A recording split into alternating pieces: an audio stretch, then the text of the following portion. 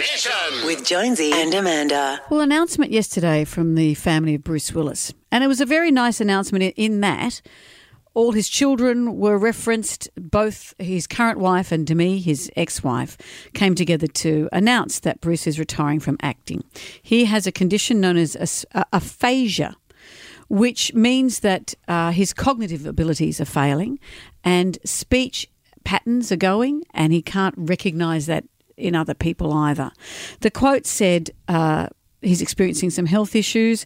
This is a really challenging time for our family. We're appreciative of the continued love, compassion and support. Bruce has always said, live it up, and together we plan to do just that. But he is retiring from acting. So he can walk and do everything else. Oh, that's right. It's a cognitive disability. And he's got to learn scripts and all that sort of stuff. Well, yeah, this is the thing. And I was reading an article in the LA Times yesterday. So his movies, as we know, he has earned more than $6.7 billion at the box office. He has amassed more than that in his 40-year career. But he has made a whole lot of films recently, and they've all been stinkers. But, for example, he's appeared in 8 movies last year, none of them critically acclaimed. Some of them he got paid like $20 million for a day's work. Yeah. And this is what this article is saying, that a number of producers and directors have actually been saying they've noticed in recent years that Bruce wasn't himself. And they've had to make the parts smaller and smaller, less and less dialogue. And when he'd turn up, they'd cut the script by pages, and he was hired for, say, a day's work. They'd sort of wrap it up in a couple of hours because he just wasn't up to it.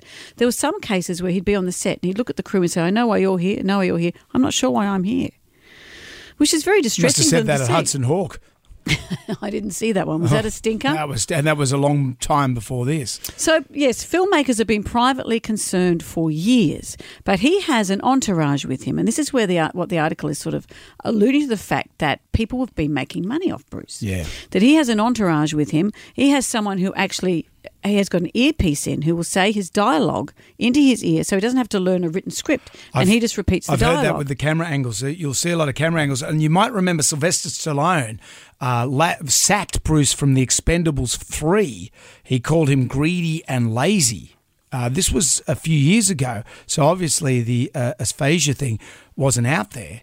And it wasn't publicly known. But he would have been suffering from it. Bruce and Sylvester Stallone were good mates in the old days of Planet Hollywood, and he was going to be in the movie, but he kept asking his people, for money. So for 3 days' work, Sly offered him $3 million. He wanted $4 million. So Sylvester Stallone came out and said he's being greedy and lazy, a perfect way to kill a career. I don't think. And Sylvester Stallone has just recently come out and said he didn't realise that he had that condition. Yeah, but these stinker films, these recent stinker films, get a lot of traction when he's in them. So they get streaming. You see his face when you're streaming a movie. Go, let's see a Bruce Willis film. They get international rights. So there's a lot of people making money from having Bruce Willis in a film. So as part of his entourage, there was someone who would speak into his ear so he could say the words. There was also, and that person then went on to get a movie deal of their own with that same production company. Really? There's another story here where an actor was guaranteed bit roles in his films. He served as Willis's prompter, feeding the lines. Oh, that was the one through the earpiece, but also the person who was his minder on set got a movie deal. The actor who would feed his lines in was guaranteed work on all those films.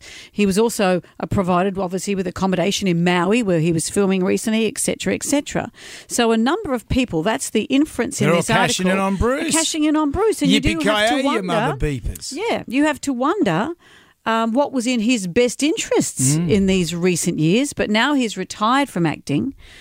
Those people are going to have to find other things to do. Did you like romantic Bruce? Did you like funny Bruce? Did you like dramatic Bruce? Was moonlighting Bruce. With Sybil Shepherd. Poo-eating grin, as we called it.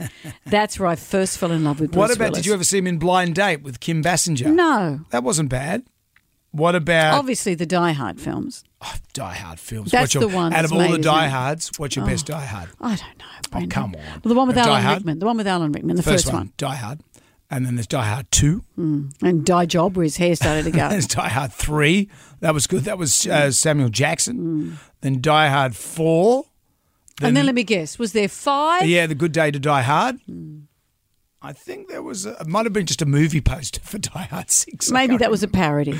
I can't remember, but that's sad. So, yeah, and well, he not condolences, but it's just sad. It is sad, and also it's brought aphasia to light. I was listening to a lady talk about aphasia. I didn't realise this was quite a condition. common. So that brings attention to it, although it gives me something else to be anxious about now.